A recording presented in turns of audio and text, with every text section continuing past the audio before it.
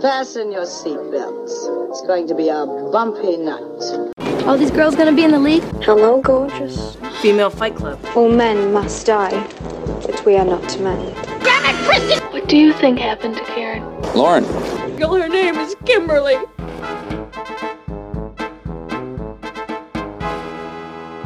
Hello, everybody, and welcome to episode 53 of Citizen Game, the podcast where I'm pretty sure the world is so demoralizing us that Karen actually had to leave in the middle of recording because her internet and the world are both just too much. But yeah, that's where we're at right now. We did our last episode on trying to find things that make us happy, and then just like shit keeps going downhill, and I don't know if that was necessarily enough.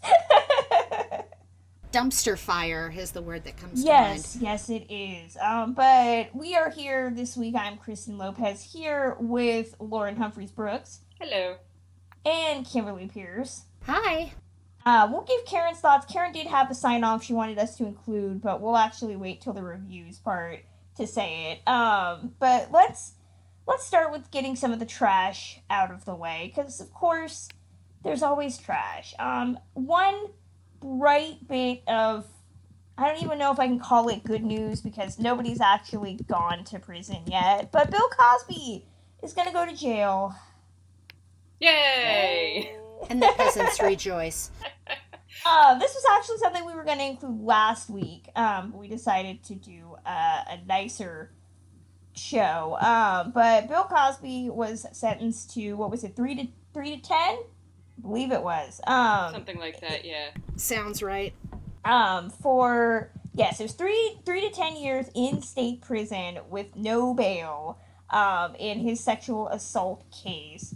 The Pennsylvania judge designated him a sexually violent predator. And I love how ABC News actually plays video when you're trying to read an article. But that sounds great. I'm very, very happy that a jail sentence was levied out. But as we all know with celebrity jail, 3 to 10 means what? 6 months to a year? If that? I remember, wasn't it Paris Hilton who had like a jail term for drunk 55 driving or hours. something? And yeah, she served like a couple hours tops. Yeah. I mean, that's in LA though. It could. At the same time, classifying someone as a sexually violent predator, that's more serious than, you have a driving violation or something like that. So people like Robert Downey Jr. have actually gone to prison, real prison. So I don't see any reason to suspect that Cosby is not going to serve some time. How much time he's actually going to serve is a big question. The guy's 81 years old? Something like that, And almost blind, right? Yeah. So there's that to be taken into account also. The fact that he's received such a harsh sentence and is being classified like this, he's going to be a registered sex offender. He's going to have to register. He's going to have to go through all of that stuff. And that's really important. So he was not allowed bail pending appeal, and he was ordered to serve the sentence in, quote, total confinement for no less than 3 years and no more than 10. I would love for all of this to actually take place. I mean, the appeals process could screw things up, but based on what the judge was saying, he definitely believed the victim. He definitely thinks that Cosby is a serial predator, and that gives me hope. Mind you, right now in the highest court of the land, we're pretty much saying, women, go fuck yourself, but this is something, right? I'm trying to find something. I've said before, and I'll say it again, I'm a cynic, so I'm not expecting great things. Right now, I'm beyond thrilled with how it's gone down. And so I hope it keeps going that way. But I'm always, especially with the way things are going right now, I'm waiting for something fluky to come up and completely change it all. Well, I guess I'm always the perennial optimist on this podcast when it comes to things like this. Ironically. Well, weirdly enough, but actually I think a lot of it for me is because in terms of just looking at the, we've talked about this before, the different feminist movements, and civil rights movements and human rights movements, these things do not happen in a year. These things do not happen, and people slip through the cracks, and things happen that make us angry. But change does not occur over the course of a single year. Change does not occur over the course of a couple of months. So there are going to be people that will come back. There are going to be Louis C.K.'s. There are going to be Chris Hardwicks. There are going to be people who will not be punished. And the point with all of this is to continue to move forward, to take the wins when we get them. Cosby being convicted, Cosby getting a jail sentence is a win. Harvey Weinstein being arrested and arraigned in like all kinds of places is a win. These are good things, and those are the things that will move us forward. And I do think we need to note those and not be like, oh, this is a fluke. This is just, we're going to, a year down the line, this isn't going to mean anything. I think we have to look 10, 20, 30 years down the line because that's what this kind of a movement has to be about. That was deep, Lauren. Thank you. That makes me happy to hear you say that. Moving on to other things that don't make us happy. Bryan Singer. I just said all of that, just like, fuck it, never mind. Fuck that guy. Bryan Singer has a movie coming out in a couple of weeks, and he's also got his new movie all set up. Mind you, this is the week we're recording. It's the 1-year anniversary of the Weinstein article coming out to the New York Times. So, Bryan Singer is going to be helming the comic book adaptation of Red Sonja, and is supposedly going to get $10 million for it. Whether you want to throw out whether he's a child molester, sexual predator, which he is, all of those things, let's not forget that he was making a movie and then disappeared for, what, a week? More than that? Yeah. And did not finish the movie, was fired from the movie, and had to be replaced by another director. But we want to give him $10 million to what? Supervise a film? I mean, while also being a child molester and a sexual predator, but, I mean, come on, he didn't do the work. Yeah, this one is ugly. I'll be interested to see what actually happens with this film. I have a feeling that this is not going to be as cut and dry as it looks like right now. It looks basically like, oh, everybody's forgotten about who Bryan Singer is. Everybody's known who Bryan Singer is for decades, practically. And I truly believe with Singer that retribution is coming. It has to. I mean, something's going to happen. And I don't know what to say. It's going to be maybe it's a Ronan Farrow article. Maybe this is just like finally some of his victims are going to actually say like, you know what, fuck this shit.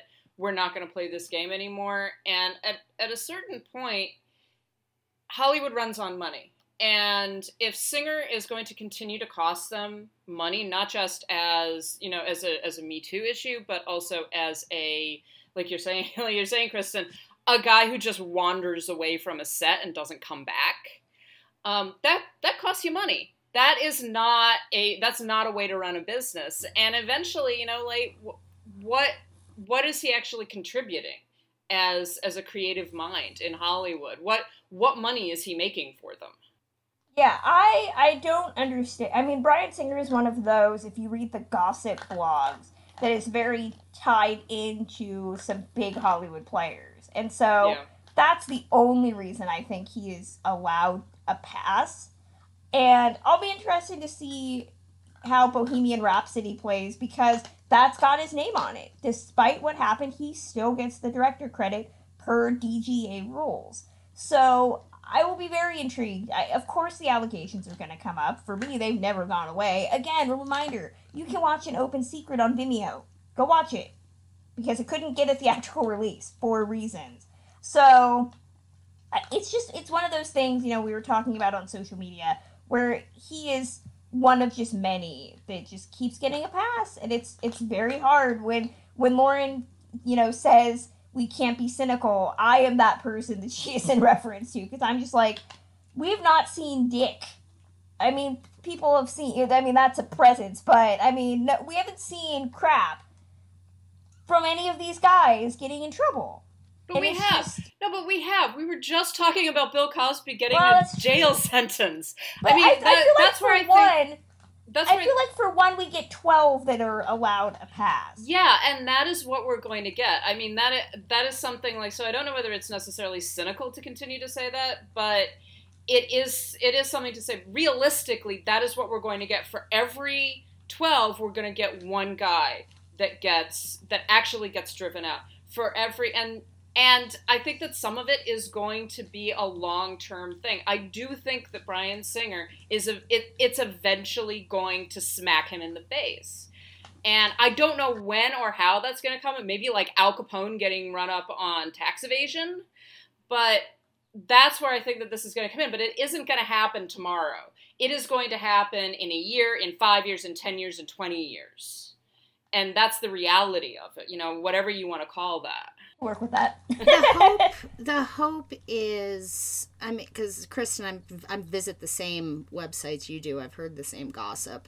Some of the things that get reported on that front, there must be cases pending somewhere. The hope is that yes, something will happen at some point. Maybe they're just the optimist in me says maybe they're working really hard to cement that, whatever it is, to make sure it sticks. But then ultimately we have the fact that this town thrives on money and this town thrives on reputation. And how many men do we chronically see, I mean, even taking all the sexual Me Too stuff out of it, just failing upward. I can think of 2 directors whose movies I've seen in the last 2 weeks who have had absolutely dismal failures in their career, in their last movie roles. Taken a little bit of time away, moved to TV, but then, they nail another really less than stellar, large tentpole movie with a big budget. It's not, they're not held to the same standards. Yep, I'm just sick of it. Speaking of people that just don't go away, Johnny Depp is really doing that apology tour for some reason. He apparently did a completely random interview with E! Online talking about the claims by his ex-wife Amber Heard about the abuse that she says she endured in May of 2016. Flat out, we believe victims first and foremost. So I'm pretty sure all of us agree. We believe what she has said. There's also video of it, by the way. But he says, nope, that's not true. You know why? Because she was at a party the next day, and she did not look like she had been beat to shit. He says, quote, I might look stupid, but I'm not fucking stupid. So eloquent, Johnny. So eloquent. Johnny. Yeah, he says also that police couldn't find a sign of abuse on her, that she refused an EMT to look at her, and that while he has abused paparazzi, he wouldn't hurt someone he loves because that, quote, that couldn't even sound like me. Didn't Kate Moss and Winona Ryder, there were allegations back in those days?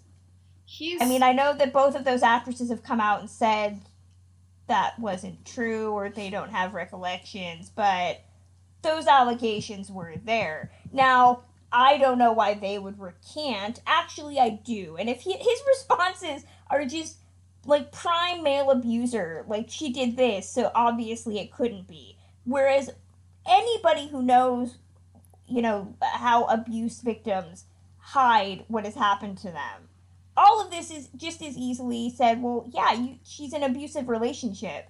Of course she would deny having medical treatment. Of course she wouldn't want to make it look like it's affected her life and gone out. I mean, we're not stupid, but we're not fucking stupid. So, really?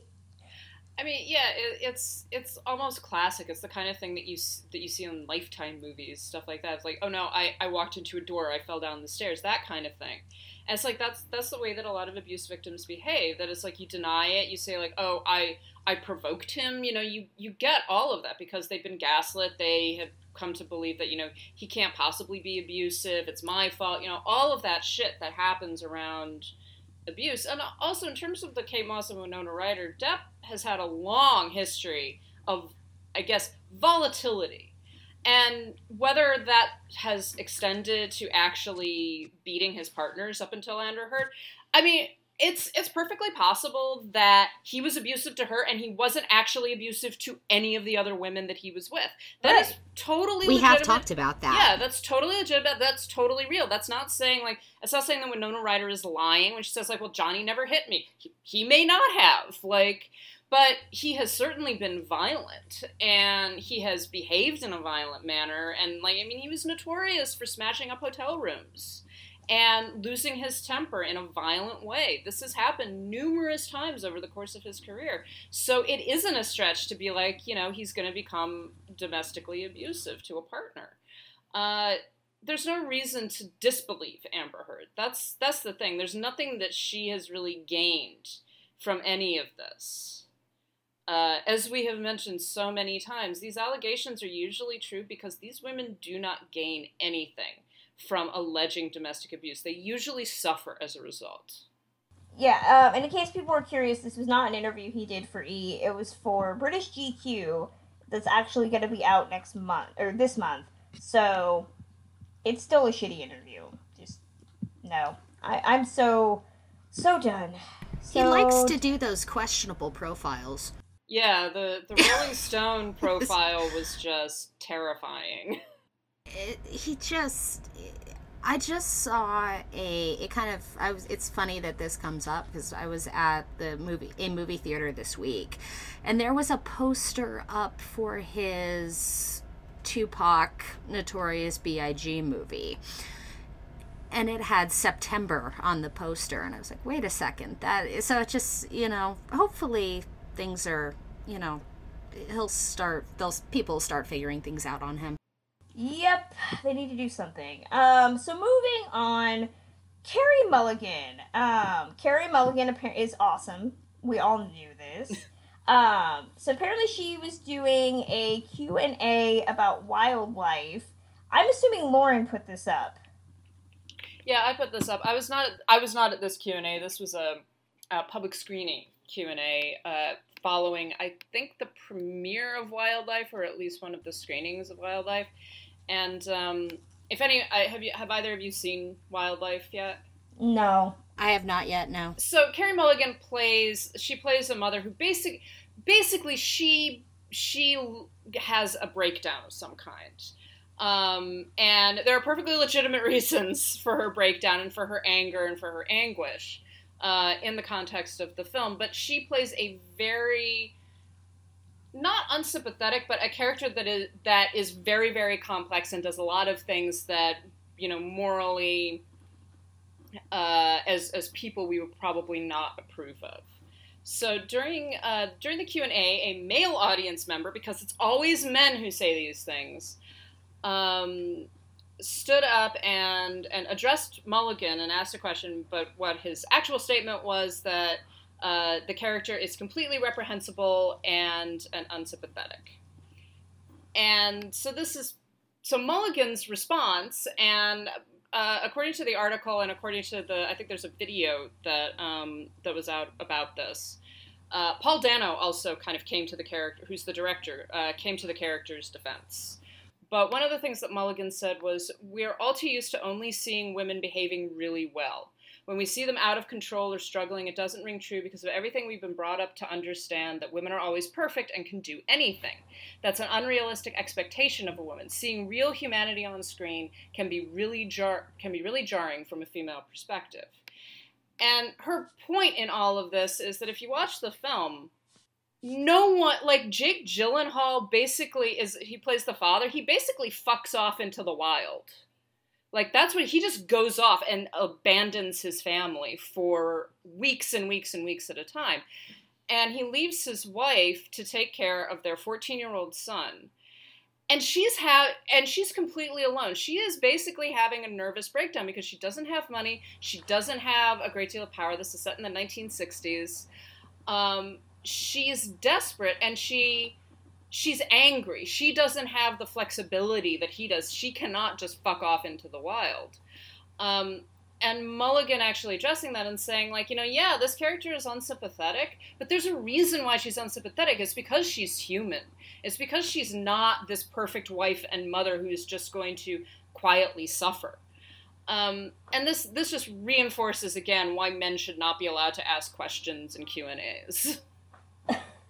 I love how they get so indignant about, they have to ask these stupid questions, and then you get these viral responses, like the guy that got outed. What was it for the director calling her a whore? And he had to explain that on social media. Yeah. Like, you don't understand. Just stop asking dumb questions, man. Just stop. Be a goddamn professional. Yeah, but it's nice to see someone like Carey Mulligan really responding to something like that with a very thoughtful answer. Of being like, yeah, I mean, you're probably not used to seeing women as people. Yes, exactly. I did want to throw out, this was some news that came out last night, and I wanted to throw it in really briefly because it made me sad.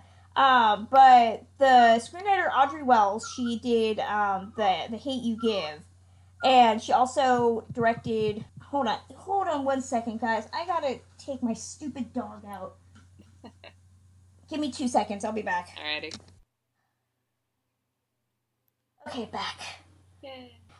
So Audrey Wells, she wrote the screenplay recently for The Hate U Give. She also had directed The Truth About Cats and Dogs and Under the Tuscan Sun, and she died of cancer. And it's very sad because a lot of people were talking about how she did not get a lot of opportunity, especially after Under the Tuscan Sun came out, which a lot of people liked. I've not seen it, but literally The Hate U Give was her last project, and this is kind of what frustrates me about why we need more women directors, because so many of these female directors in the 90s and even beyond that never got chances to make more movies, and then they pass away, and we don't know about the amazing work that they could have done had they been given the chance. So when you go see The Hate U Give next weekend, because it goes wide, it's brilliant and the script is fantastic.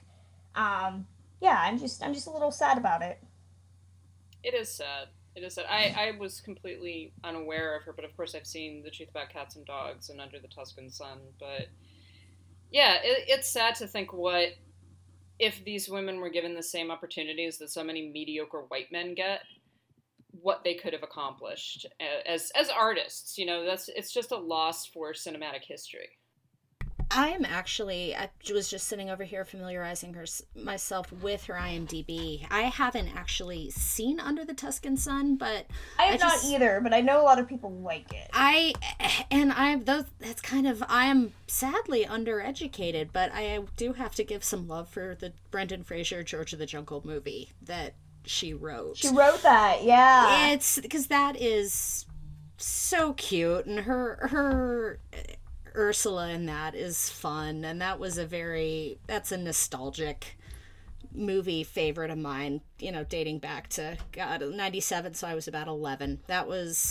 I love that movie, and that it's a continuing pattern and a continuing theme for us, just all of these mediocre white men that get chance after chance after chance. But this can, going from actresses, writers, directors, how many women do we not see continue because of their quote-unquote difficult? Or, they had one failure, they had one box office failure, we're not going to take another gamble on that. When I just saw a movie this week, the last directorial credit the guy had was Gangster Squad. Hey, don't give Ruben Fleischer shit for Gangster Squad. So it's things are continuing theme. Things need to change, and we gotta make this change, and hopefully this will stop happening. Well, continuing theme, Kristen Shields for Gangster Squad. Oh. Well, and you look at a lot of these women, and a lot of these women produce what are typically considered to be female films. So romantic comedy, stuff like The Truth About Cats and Dogs or George of the Jungle are very female centric, but they're romantic comedies. They're very light films. And it's like, when a guy does an action movie, which is a, typical masculine genre, as it were, suddenly, he gets all of the big paydays. But when a woman does a romantic comedy or something like that, she's lesser in some way. Even people like Nora Ephron are very often just dismissed as being like, oh, she just did romantic comedy. She just did all these women's pictures. They're not really worth anything. They're not really important. And that's wrong. There's a great deal of value in that. But it also means, like, these women can do so many different things.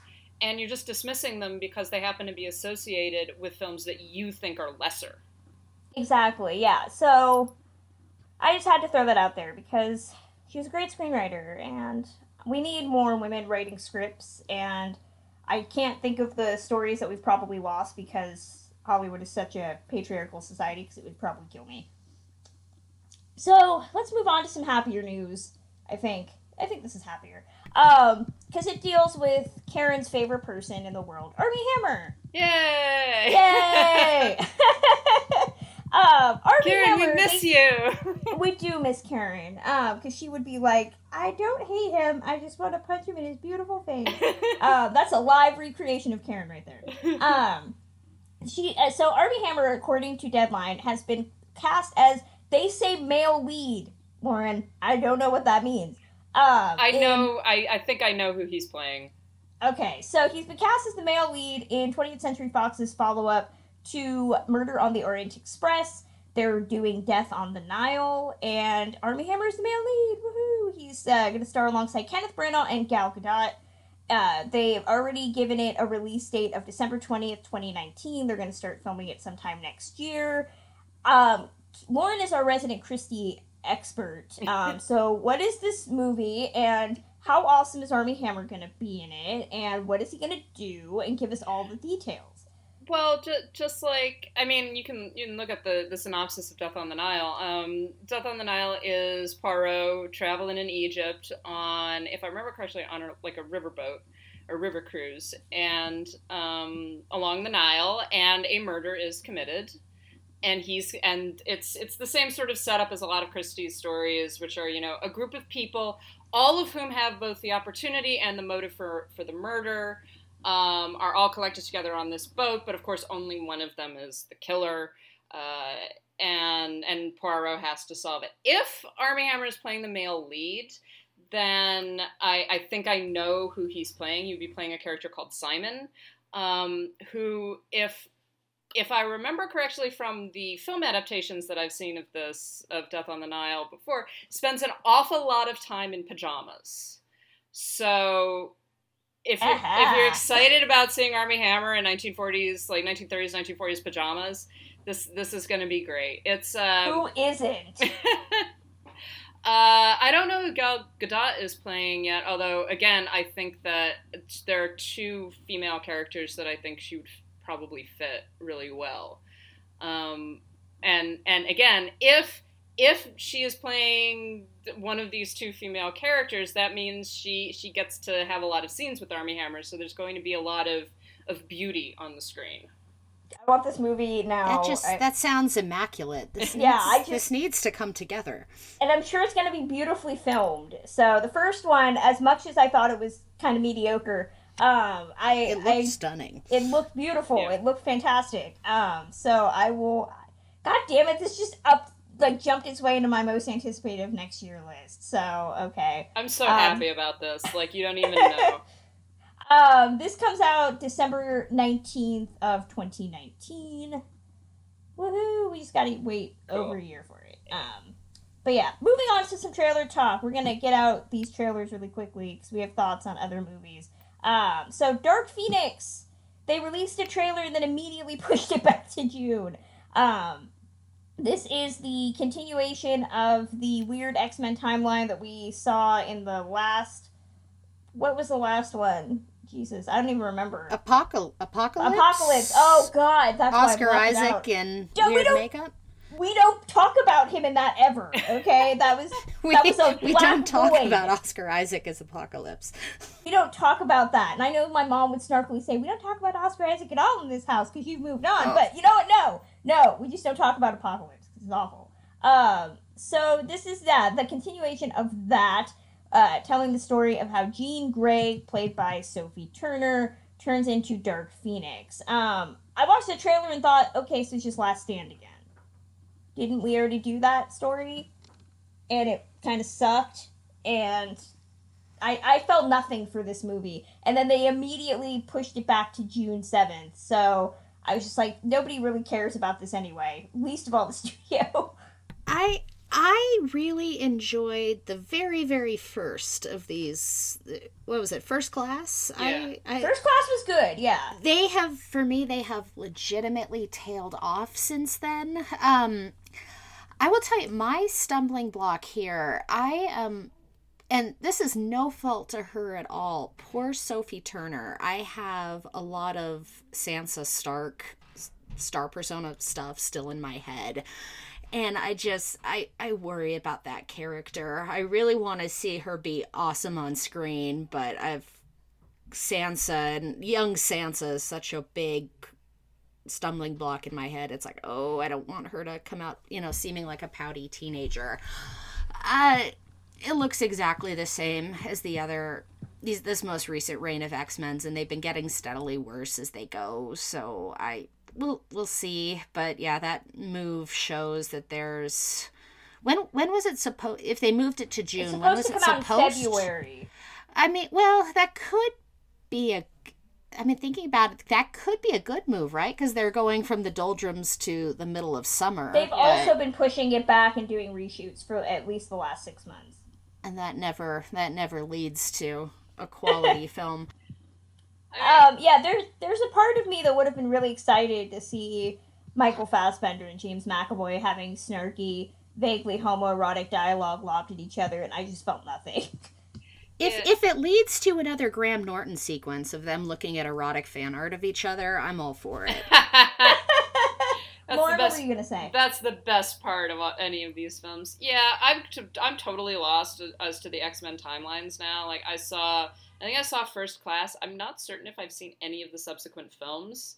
But I was again watching this. I've seen The Last Stand, and I was like, but this is The Last Stand. This is the movie that happened a while ago. But you know what? This is 20th Century Fox. By Brett Ratner. Oh God, right. This is 20th Century Fox, right?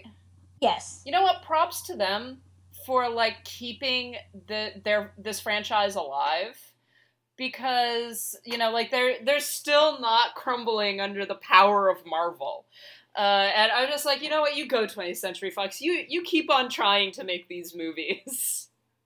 So yeah, that comes out in June. At the moment, they could push it back again. We don't really know. So moving on to another trailer. There's really no nice segues for a lot of these this week. So we're gonna go and talk about Rocket Man. I totally forgot they were doing an Elton John biopic. That makes two of us. This is directed by Dexter Fletcher, who did Eddie the Eagle and also what Bryan Singer didn't film on Bohemian Rhapsody.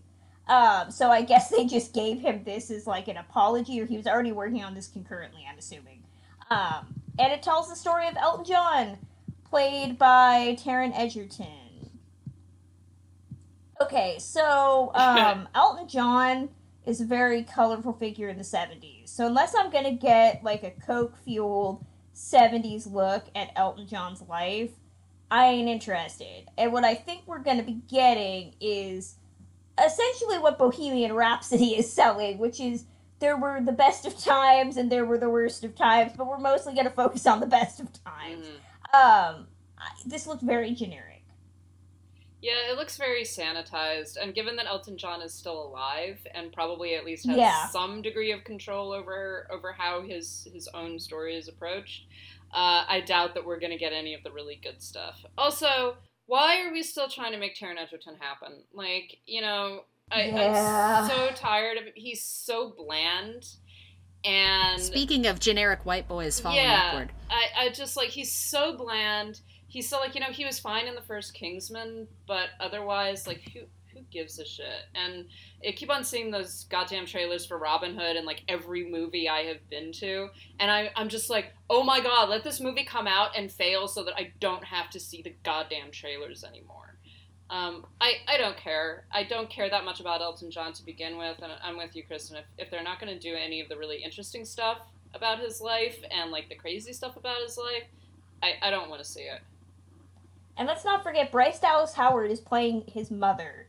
She is 8 years older than Taron Egerton. Oh dear. No. So that can tell me... Oh, go on. I thought this was... I saw the picture come out. There was a picture or a still or something that came out from the trailer on social media, midweek. And everybody was hyping, him as Elton John. I thought it was an SNL sketch. I completely missed this one, didn't have it on my radar, knew nothing about it. And it just sounded so bland and generic. It was like, I thought he was hosting SNL and it was a sketch from it or a Funny or Die video or something. And I'm with everybody else, completely bored, bland, and dull. I don't need to see it. It comes out May 17th. It looks like he's doing an impression of Elton John, not playing Elton John. Is he doing his own singing? I believe so. I think I heard. It didn't sound. I know it didn't sound like Elton John. Which is a big old mistake. I mean, Elton John has I don't want to hear some kids. Yeah, I don't want to hear somebody sing karaoke of Elton John. Yeah. So get it together, Hollywood. So moving on. Do you think though that they'll there's all that discussion about whether they were going to say whether Freddie Mercury was gay and had AIDS in Bohemian Rhapsody? Do you think they're going to try to hide the fact that Elton John was gay? I don't know if you guys know this. Breaking news: Elton John is gay. It's going to be a big old failure if it does. I don't know how you could. That's like hiding Liberace's gay. Yeah, they can't possibly hide that Elton John is gay. They can't possibly hide that Elton John is gay. Elton John has been, like, out for a long time now. I think what we'll do is we'll make it safe, There might be, like, one regular person that pops up, even though it was the 70s, and, like, that's about it. Yeah. I'm assuming. So moving on, Clint Eastwood. Clint Eastwood has a movie. Clint Eastwood could have directed A Star is Born. Just saying. He could have. He didn't. Because he'd rather make a movie in a month and then release it before the end of the year. Because he needs to have that. He's the Meryl of directing, where he just has to have a movie out every year and then gets an Oscar nomination for it. This year, his movie is The Mule. This is about a 90-year-old horticulturist played by Clint Eastwood caught transporting $3 million of cocaine to a Mexican drug cartel. This is his old man of the gun, from what I'm seeing. And it looks like a Clint Eastwood movie. Like, that's the thing. I see Clint Eastwood movies now, and they all just kind of blend. There's nothing particularly distinctive about them to me, other than I just know Clint Eastwood made them. This looks like Gran Torino meets Old Man of the Gun, where he's just gonna be, like, crotchety, and he's like, get off my cocaine. I don't know what he's gonna say. But it's got Bradley Cooper as well, so, all the drooling Oscar fanboys are gonna be like, will Cooper get dual nominations for one, this, and The Star is Born? Will him and Eastwood have to... I don't care. Okay, I don't care. The trailer for this looks like a Clint Eastwood movie. I can't tell you if it looks any different from the trailer for Sully, or the trailer for... Well, nothing looks like the trailer for Jersey Boys, because they sang. But, I mean, it looks like the same color palette as J. Edgar, if y'all remember that, and I do, because I own it, because it has Armie Hammer in it. Of course you do. So it just looks like Clint Eastwood, the movie. It's just, he's acting in this now. So it didn't really do a whole lot for me. Yeah, I remember making a joke back when Gran Torino came out, just like, it's Clint Eastwood is Clint Eastwood in Clint Eastwood, the movie. Yeah, pretty much. Exactly. Yeah, and that's what this one, like, immediately I was just like, but isn't this Gran Torino? And I was like, oh no, it's not Gran Torino. That's a different movie about a crotchety old man, like, fighting the the vague foreign other. Like, I gotta remember that. It's like one crotchety old man, we got another crotchety old man, also played by Clint Eastwood. Yeah, I don't care. I mean, actually, Eastwood has produced some really interesting films. I quite like J. Edgar for all of its flaws. I thought it was a very... J. Edgar is good when it's good. Like, when you can see... I told somebody, when Clint Eastwood is, like, actually telling a story and, like, trying to focus on, like, real-life cases, he seems really interested in the material. When he has to slow it down and talk about the fact that... I feel like there was a meeting, much like what we just did, our bit, where they were like, so when are we going to include that J. Edgar was gay? And he's like, J. Edgar Hoover was a fine, straight, heterosexual man. Shit, we're going to have to include that, aren't we? Okay, well, we're going to have, like, one really angry fight scene where they make out for a second, but that's it. That is it. I draw the line.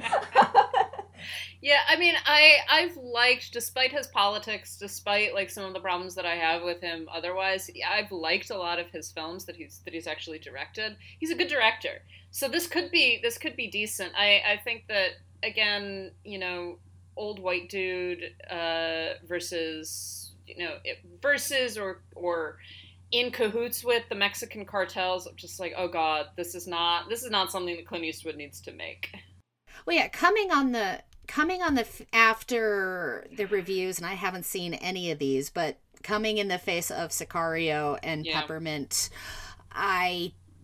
the thought of Clint Eastwood tackling the otherness of the cartels, really, that made me nervous. And then I will also say that my father is a 65-year-old New Jersey Republican. Clint Eastwood, what a huge Clint Eastwood fan, grew up on him, idolized Dirty Harry when he was in his 20s. He watched this trailer, went with me and went, oh God, no, what's going on?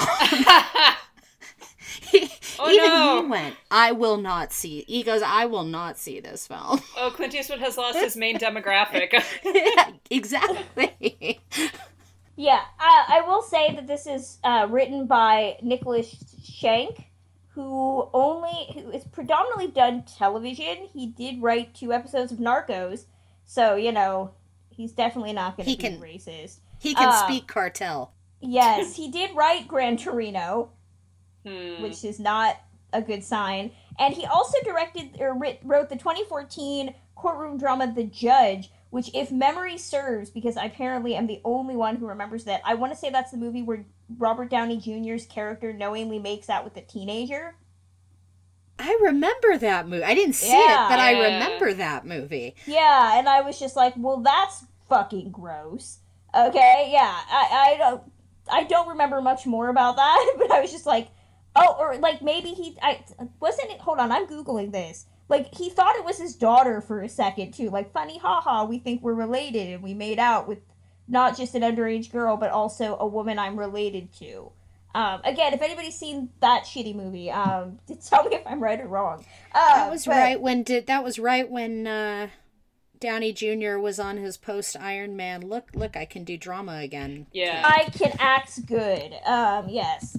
So, The Mule comes out December 14th. Of this year, so there you go. That came quick. I didn't know that one was happening. That's what he does now. He makes these movies like a month before they're released, which can't ever yield diminishing returns, can it? The last thing we need is Bradley Cooper in another role that's going to have, like you just said, Oscar fanboys, masturbating themselves before the series, before the ceremony. There's going to be so much chapped skin. That's all I'm saying. Okay. They are not going to know what to do with themselves. So, the last trailer we have is I saved the best for last because I think it's the worst. So, The Upside. This is a remake of a French film that I have not seen. Everybody I know has told me to see this movie. I don't want to. I know European humor translates differently, so I might actually find it endearing, but I don't care. I don't want to see it. It's called The Untouchables. But they remade it here as a movie called The Upside. It was supposed to come out last year, but then I think it got stuck with all the Weinstein drama, and now it's actually going to come out in January. And it's directed by Neil Burger. It tells about the relationship between a wealthy paraplegic, played by Bryan Cranston, and an unemployed man, played by Kevin Hart, who is gets the job to take care of him. And lessons are learned, and oh my god. Okay, so I hated this trailer. I hated this trailer so much. A couple things I'm sick of seeing. I'm sick of seeing an outsider, usually a minority, which is either a person of color or a woman, who is the conduit to help a entitled white asshole who just happens to be disabled learn to appreciate his life. I'm sick of that. Done with it. I don't care. And the other thing, stop trying to tell us that handicapped people are independently wealthy. We're not. A lot of us are fucking struggling. We're not. I don't know if you know this, but I do not have a Cayman account, okay? God damn it. I know. That's why I GoFundMe to go to film festivals. Why are we all here then? Yeah, really. This was all about just getting your money, Chris. And see, that is the problem. When you tell audiences that disabled people have all this fucking money, then some entitled asshole who doesn't have a lot of money says, oh, hey, we don't need Social Security anymore because you guys just have all this money, right? No, fuck you, we don't, okay? I full disclosure, I live off $900 a month. And if I get a job, it is make $1, take $1. But, that's not charming and cute for a Hollywood movie, apparently. So we have all these stories about white men who have buckets of money and are also handicapped and never have to worry about healthcare. Okay, if you follow my Twitter and you have seen my diatribes with the healthcare system in my county, holy shit, Bryan Cranston, I would go in and slap him across the face and be all, get your shit together, man. You can go to the doctor whenever the hell you want. I'm sick of it. I'm sick of perpetuating this idea that it's like, and that's why it's all white men. Like, that's why they're independently wealthy and disabled late in life. So that literally the only thing they can bitch and moan about is how they can't fuck women anymore. I'm sorry. This movie just pisses me off.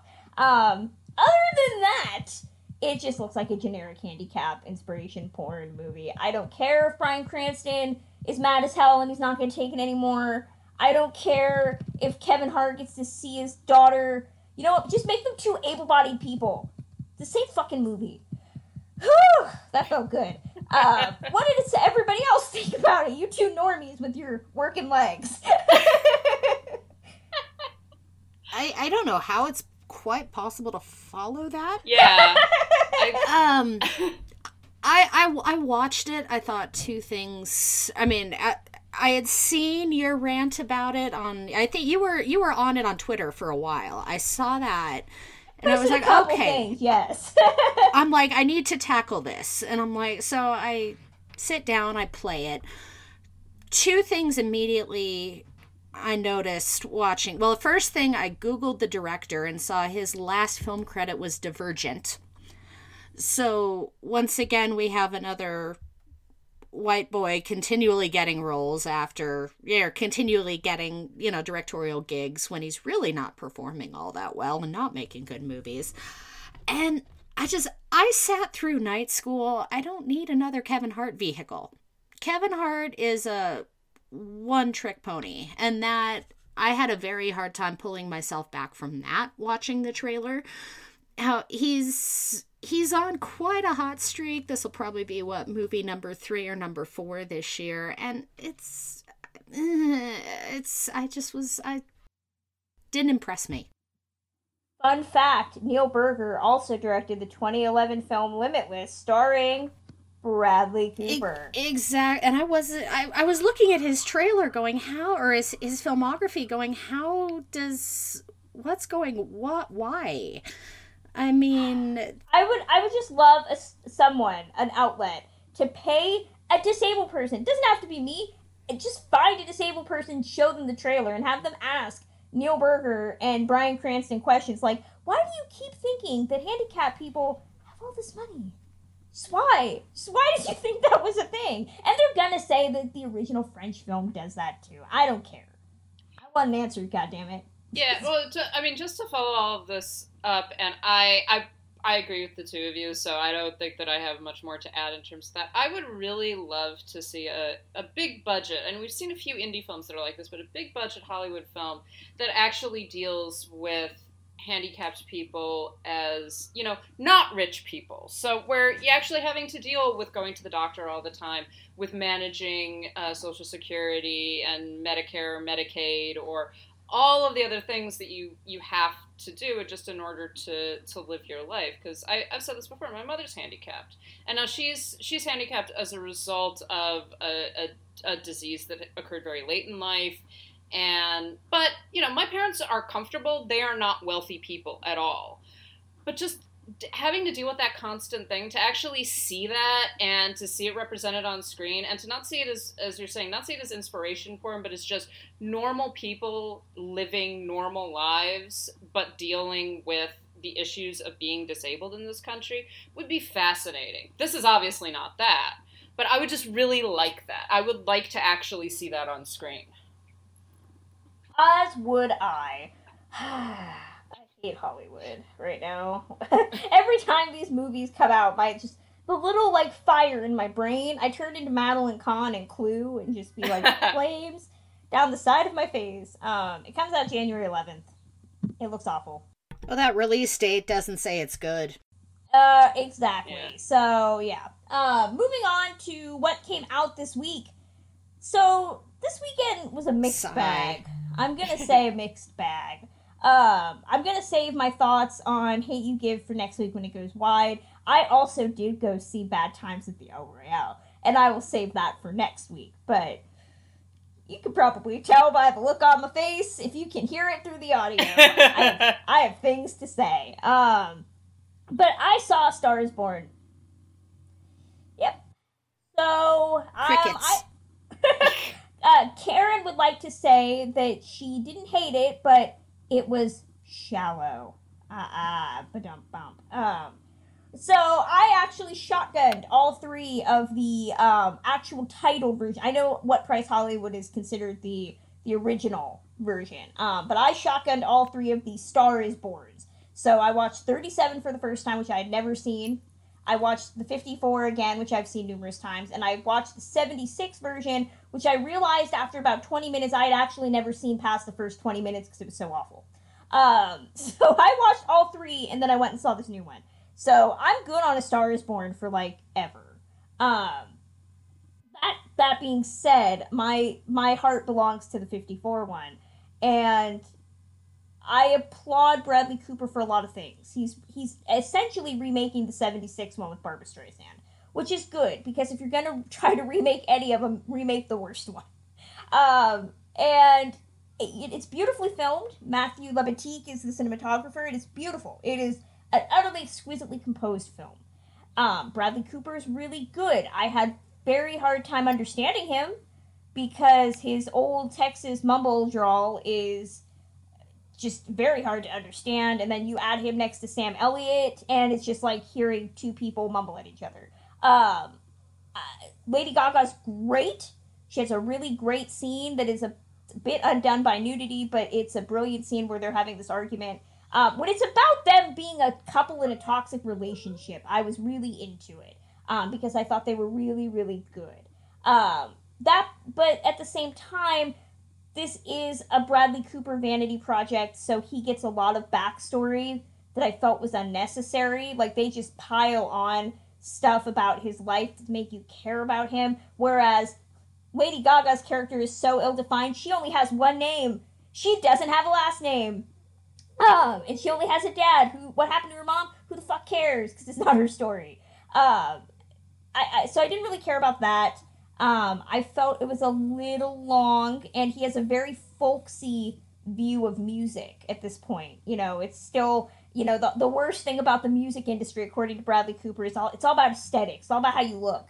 It's not about YouTube or the fact that singles are dead, or any of that. It's that, she's a pop star, so she's obviously selling out. Which it's very hard to dissociate from her being Lady Gaga. And so when he's kind of mansplaining the industry to her, I kind of had to laugh. It would be funny if it was meant to be ironic, but it's not. And I did think that the pop star song she sings is essentially, it's just Do What You Want, the Lady Gaga song. It is the same song. It's a very safe film. As Karen said, it's shallow, much like the song they sing. It is a very safe, polished movie. I don't think it ever gets better than that opening performance when they sing The Shallow. The rest of the songs I don't feel ever have the impact of that moment. But it's fine. It's a perfectly serviceable, for a movie that's been remade 3 times already. It is perfectly serviceable. It's perfectly safe for a directorial debut. But anybody calling this a masterpiece or revelation or anything that fanboys, and I'm not talking like established critics that have clout. I'm talking about fanboys, okay, who have their little websites and they think that they're awesome. If you're calling this a masterpiece, you have not seen any of the previous 30. And I won't even include the Barbara one as being, at least having more cachet than this. I also was really disappointed. I would have loved to have seen what they would have done. This was originally supposed to have Beyonce, and I think there was also a Latina singer at one point associated with this. 4 versions. Would have loved to have seen a person of color. And I'm not talking Dave Chappelle. I'm talking about lead. So yeah, I thought this was a very safe film. I probably won't see it again. Much like La La Land, I will listen to the soundtrack far more than I would ever watch this. Kim, you also saw it. What did you think? You're being a lot nicer than I was. Okay. And I also can't, I don't know when you screened it. My screening had the unfortunate side effect of being the same day as the Kavanaugh hearings. I saw this Monday. Yeah, I saw this the day of the Kavanaugh Ford testimony. I think you saw it a week before I did. So I was not in a good frame of mind when I went to go see it. However, the last line of my review is, let's not count our Oscar nominations before they're announced. I hated it. I won't spoil it, but I was rooting for the ending to happen that I knew was going to happen. Cooper was, okay, let's start from the beginning. I thought the music was by far and away the best part. I 100% completely agree with you. I think that first time where they sing Shallow on stage is by far and away the best moment of the film. I actually found myself getting a little emotional at that point. I thought that was they were both so good. It was so well done. But after that, there was, the composition, the look of the film, especially in the first half, was starting to bother me. There were so many close shots, and I just wanted to, I hate films that live in close-ups like that. I would have liked a couple long shots. Yeah, it's like Mother drove me absolutely insane for that. What did you think of the sound mix? Because I thought the mix, I love that when they were in the rock scenes, they wanted us to feel like we were at Coachella, but if you sit really close to the screen, it is torture. I thought I'm not very good at sound mix, but I was struggling a bit. It's very loud. Yeah, that's what I was noticing. If you sit farther back, you probably aren't going to notice it, but I have to sit in the front. Well, and the heavy vibrations of the reverb. It felt like you were in a rock concert, which is great, but I would have preferred to sit further back if that was the case. I was picking out, with where you have to sit, because I know we, at our screenings, were kind of seated midway towards the back. Yeah. So I didn't have to put up with that nearly as much as you would have. But I know, especially those first 2 concert scenes, it was like, ouch, you guys are clearly going for an aesthetic here.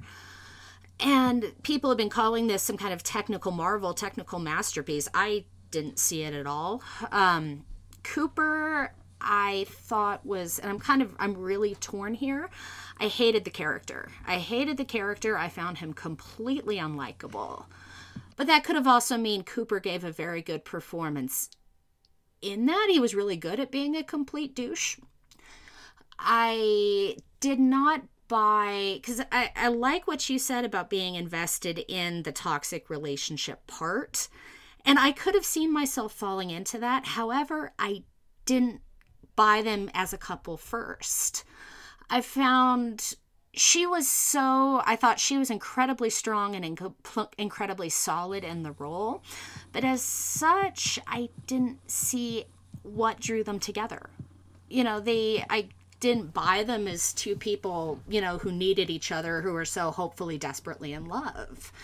That it was like, by the time things start falling apart, I'm going, come on, Lady Gaga, you're better than this. Why are you putting up with this shit? Just leave his ass. He needs you more than you need him. Yeah, that's a conversation that's happening on Twitter right now where, people are like, does she not have friends? Does she not? I mean, she has Anthony Ramos for a couple of scenes, but that's about it. So she's very isolated. And I did feel like all of the Star is Borns end on this note of something, whether it's Janet Gaynor going back out because her grandmother tells her to stand by her man. Judy declares herself Mrs. Norman Maine because, there's that guilt. Barbara goes out and sings her song because her and Chris Christopherson's character presented as more partners in music. When Gaga goes out and sings her I Will Always Love You, which is essentially what it is, I felt that it was more like a very romanticized, like, I never thought Bradley Cooper didn't think this relationship is love. Yeah, it's fucked up, and yeah, there are issues, but, he has a very romanticized view of what a toxic relationship looks like, and I was just not feeling it. It's why I feel like a female filmmaker, again, 4 movies, and only one of these movies has had a female co-writer. Joan Didion co-wrote the 76 version, and I question that because the 76 version is very misogynist in parts. So yeah, go on. Oh, it's just so dominated from his perspective, which completely turned me off. You've mentioned the development. I thought that was, you find out her one name, you see where she works, you see where she lives, and you see a very old looking Andrew Dice Clay playing dad. And that's it. I mean, the rest of it is completely how he sees her. And that felt like it was down to even, and I know a couple other people at my screenings saw this as well. When you're bringing such a solid, talented musical performer as Lady Gaga in there, and when they turn her into a pop star, she's a Lindsay Lohan clone. That was... I thought she was Lady Gaga. I thought she was Gaga. I felt like they were doing that disgusting girl group, or that, that Britney Spears, Lindsay Lohan, girl singer trope from the mid 2000s. And that it felt like almost a disrespect to Lady Gaga as a musician, because it's clearly being looked at from his perspective of the music industry. And he's lost his muse, so he's throwing a hissy fit about losing the one person who's ever inspired him. And I hated, pretty much with the exception of 20 minutes, I hated every second of this movie. Lauren, are you even interested in going to see this at some point? I mean, I am going to go see it just because people have been talking about it so goddamn much. And I feel like whatever my feelings about it, I need to have actually seen the movie in order to talk about it in any sense. Although I've said this on Twitter and I'm going to say it again, I'm so tired of it. I've been tired of this movie. I was unexcited about it to begin with, but I was sort of, okay, yeah, whatever. Great. I like Lady Gaga, just as a performer. But, sorry, hold on just a second. There is a massive helicopter flying by my window. Yeah, this hype truly needs to go away. Yeah, I definitely think it's just a lot of people who don't have a lot of classic film history watching this thinking it's fantastic, and I'm just like, if you've seen any of the previous ones, you've seen them. I don't. Like I said, I like Lady Gaga, but I'm not a big fan of Bradley Cooper. I find him very boring and generic. And nothing about this has particularly excited me, including all of the hype surrounding it. And at this point, I'm just like, you know what? I'll go see it. Maybe my mind will be changed. The way that you guys are talking, I'm like, probably not. But I'm already tired of this film, and I'm really, really tired of the Oscar talk surrounding it, and it's just going to get worse. Yes. Oh, yeah. I heard Variety pegging this for, I think, Best Picture, Best Director, Best Actor, Best Actress, Best Supporting Actress. Fuck no. I pretty much told my it. mom she needs to go see this because it will be the big Oscar film, and she does not want to be left out. I do want to get, since Lauren has a bit of a time crunch, I do want her to get to her thoughts. You saw Ballad of Buster Scruggs. Yeah, I just wanted to give this is a film that is not going to come out until November. It is a Netflix film, but it's the new Coen Brothers movie, The Ballad of Buster Scruggs, which is a Western anthology film. And the reason why I was initially very confused about this, and there's a reason for this, is because for a while there were rumors that this was actually going to be an unlimited series on Netflix, that we were going to have each episode was going to be a separate story. According to the Coens, this was not true. This was just like getting misreported. It was getting misinterpreted by people that were seeing the press announcements on Netflix about Netflix. That it was always intended to be a single 2-hour film that incorporates 6 different stories. It's quite a movie. I mean, basically the whole structure of the film is the ideas. The film opens with like a shot of an old-timey book that says The Ballad of Buster Scruggs and Other Stories of the American West. And so each vignette is separated by by coming back to the book and someone turning the page, and it's a new color plate, like you get in a lot of old books, of a scene from the next story, and then it goes into the next vignette. It's fascinating. It's somewhere between Fargo and Hail Caesar in tone. So it's got a lot of lightness like Hail Caesar does, but those moments of just almost extreme brutality that are initially shocking, and then you begin to expect them because the same themes keep on coming up throughout each vignette. The opening vignette, which is The Ballad of Buster Scruggs, is probably one of the best, but it's simply because it's Tim Blake Nelson playing a Gene Autry-style singing cowboy who is also a sociopathic gunslinger. And so he just murders everybody that he meets, basically. And it's funny because there's a lot of him talking to the camera and him playing the guitar and a lot of extreme sort of loquaciousness on his part. It's got a lot of that Coen Brothers dialogue that we come to expect. And then also just being this, just like, wow, I'm a great gunslinger. Well, you don't want to fight with me, boy, like that kind of thing. And then the film moves on into different subgenres of the Western. We get sort of a Gothic-tinged Western that features Liam Neeson. We get Tom Waits as an old gold prospector who is looking for a seam of gold in the middle of nature. It's got a wonderful arc. Definitely some of the vignettes are, I think, more interesting and more dynamic than some of the others, but they all fit together in a really interesting thematic way. At the end of the day, it's just loads of fun. I just watching this film, I was like, this is a wonderful piece of entertainment. I think it'll be interesting to see how it plays on something like Netflix, because you get a lot of the sort of scope of the American West. There's gorgeous imagery. There's a lot of kind of sweeping plains and deserts and mountains and things like that. And it feels very much like it should be seen on a big screen. But of course, it's intended for Netflix. It was produced by Netflix. It's going to be released on Netflix, and I think it's going to have some degree of theatrical release as well. But I will be interested to see the reactions when people actually begin to watch this on a smaller screen, and whether or not it is as impressive or as diverting as it was on a big screen in a dark theater.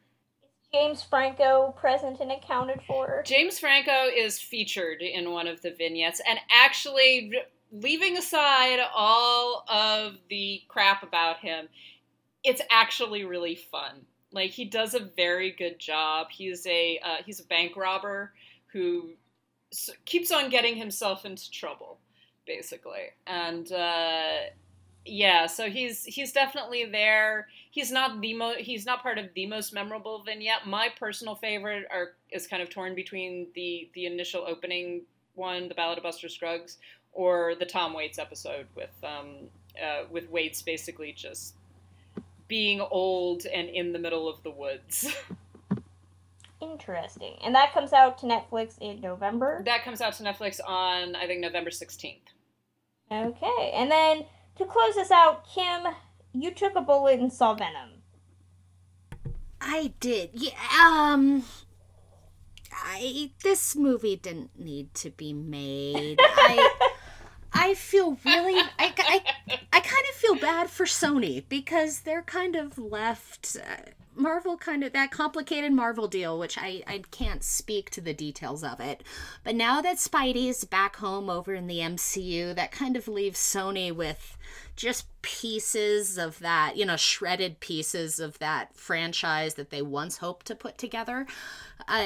I said in my review, remember that Sinister Six movie we were supposed to get a while back, back when things were hopeful and Andrew Garfield and Emma Stone were being all likable as Spider-Man and oh God, I need to have my nerd card revoked. Her Mary character Jane? In that film. No, she's not Mary Jane. Gwen Stacy. Ah.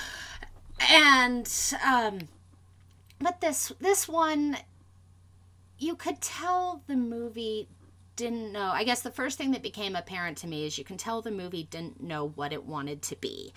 There's these moments of comedy and thriller, and Tom Hardy, it felt really weird. I think he was having, an against type issue where I was just really struggling, one, seeing him playing comedy, two, seeing his mouth for the whole movie. That was a new one for me. But he was probably the best out of anybody. I didn't think it was possible for a movie to waste Michelle Williams, and this one managed. And I didn't think it was possible for a movie to waste Riz Ahmed, and this one did as well. These characters were so flat, so uninteresting. The movie really didn't, the special effects shots I struggled with. There were tons of moments in there where you're looking at shots of a car crash or shots of people getting punched. It's like, no, the human body doesn't react like that. Or, you're ripping through a car here. It wouldn't be this smooth and, things felt rushed, which kind of correlates to discussions that I've had. I know people were saying there were some issues with this going for an R rating and then changing it to PG-13 late. Sheer amount of writers credited on there. I think we're upwards of 5 or 6 on there again. So you have all these different voices competing. A high point of the movie, I would say, would be Hardy playing Eddie Brock, and when him and the kind of the disembodied Venom voice are alone together. There's some cute moments of comedic bantering, and I know I got a few chuckles out of Hardy's physical comedy kind of midway through the film. But other than that, story was weak, character motivations were questionable at best, you really didn't get to know anybody. Unless you're a true Venom fan, I wouldn't advise, which is totally going against the box office numbers that I'm seeing, because clearly other people have liked it. I wouldn't advise seeing it. I don't think it's worth it. I pretty much feel like the porn is self-written. I've pretty much only talked about Venom in terms of, like, crass jokes about things that would make that movie interesting to see, but probably won't be included. I'm just saying, you have Tom Hardy playing a dude with a really weird tongue. I mean, come on. Yeah. The jokes write themselves. The jokes write themselves. How do you make a serious movie about that? Come on. You're better than I. My head didn't even go there. It's okay, Kim. I would quote from Bad Times at the El Royale, but I don't, because it's kind of spoilery. But there's a joke it could have made. Either way, so that's going to close out this episode. What does everybody have on tap for the coming week? Kim? Space jazz. Space Jazz! I don't know if I'm going to go to my screening of Space Jazz. It's at the theater that's out of the way, and I don't know if I want to travel that far. I'll probably also see The Hate U Give, and I'm definitely already told my mother we're already making plans to go see Bad Times at the El Royale again on Thursday. So that's my goal too. See that again. Oh, everybody should go see it at least twice, because you're going to need one time to just kind of, like, take in what you've seen, and then the second time to actually, like, be like, I need to go see that again, because it's fucking amazing. But yeah. Lauren, what do you have on tap? I actually get a break for press screenings at the New York Film Festival this week, so I probably am gonna try to see A Star Is Born, and I would, if I have the time at the end of the week, I would really like to go see Bad Times at the El Royale. It's so good. It's so good. Yeah, so that's gonna close us out. You can also follow us and keep up on what's happening on our Twitter at Citizen Dame Pod. We're also on Facebook, facebook.com/Citizen Dame. If you want to email us thoughts, suggestions, comments, you can do that at citizendamepod@gmail.com. We also have our official website, citizendamepod.com, where you can read our weekly top fives. This week it was in honor of Lauren's birthday. Yay. So we did our quintessentially Lauren films, and we found out that we think Lauren really likes violence, darkness, and Brits. You are not wrong, actually. So there you go. We also have Kim's Feminist Fridays. This week she looked at the Jane Fonda film Cat Ballou. We also have some LA Film Fest reviews that I'm going to be doing that are coming up. I did one on the Buster Keaton documentary, The Great Buster, as well as We Have Always Lived in the Castle. So definitely check those out. And if you want to go the extra mile and actually support us with your money, you can do that at patreon.com/citizendame. Right now we have some stuff that's already up there, including our audio commentary of Sicario. Karen is almost finished with our Goldblum episode that's going to be coming up soon. And we are talking, now that we have crossed over into a year of episodes, doing some merchandise. So if you have ever wanted to have the Citizen Dame logo on something or one of our sayings, we are looking at doing that. That's going to be happening soon, and the patrons are going to be getting dibs on that. So if you want to get in on the ground floor, go to patreon.com/citizendame. I also recommend checking all of us out on our own individual Twitters. I am at Journeys_film. Karen is at Karen M. Peterson. Lauren, where are you on Twitter? I am at LH Business. And Kim? At KPierce624. And we'll be back next time, hopefully with less garbage men and the full group. We'll be talking about Times at the El Royale, so you'll understand why Kim and I have lost our collective minds over it. So until then, bye!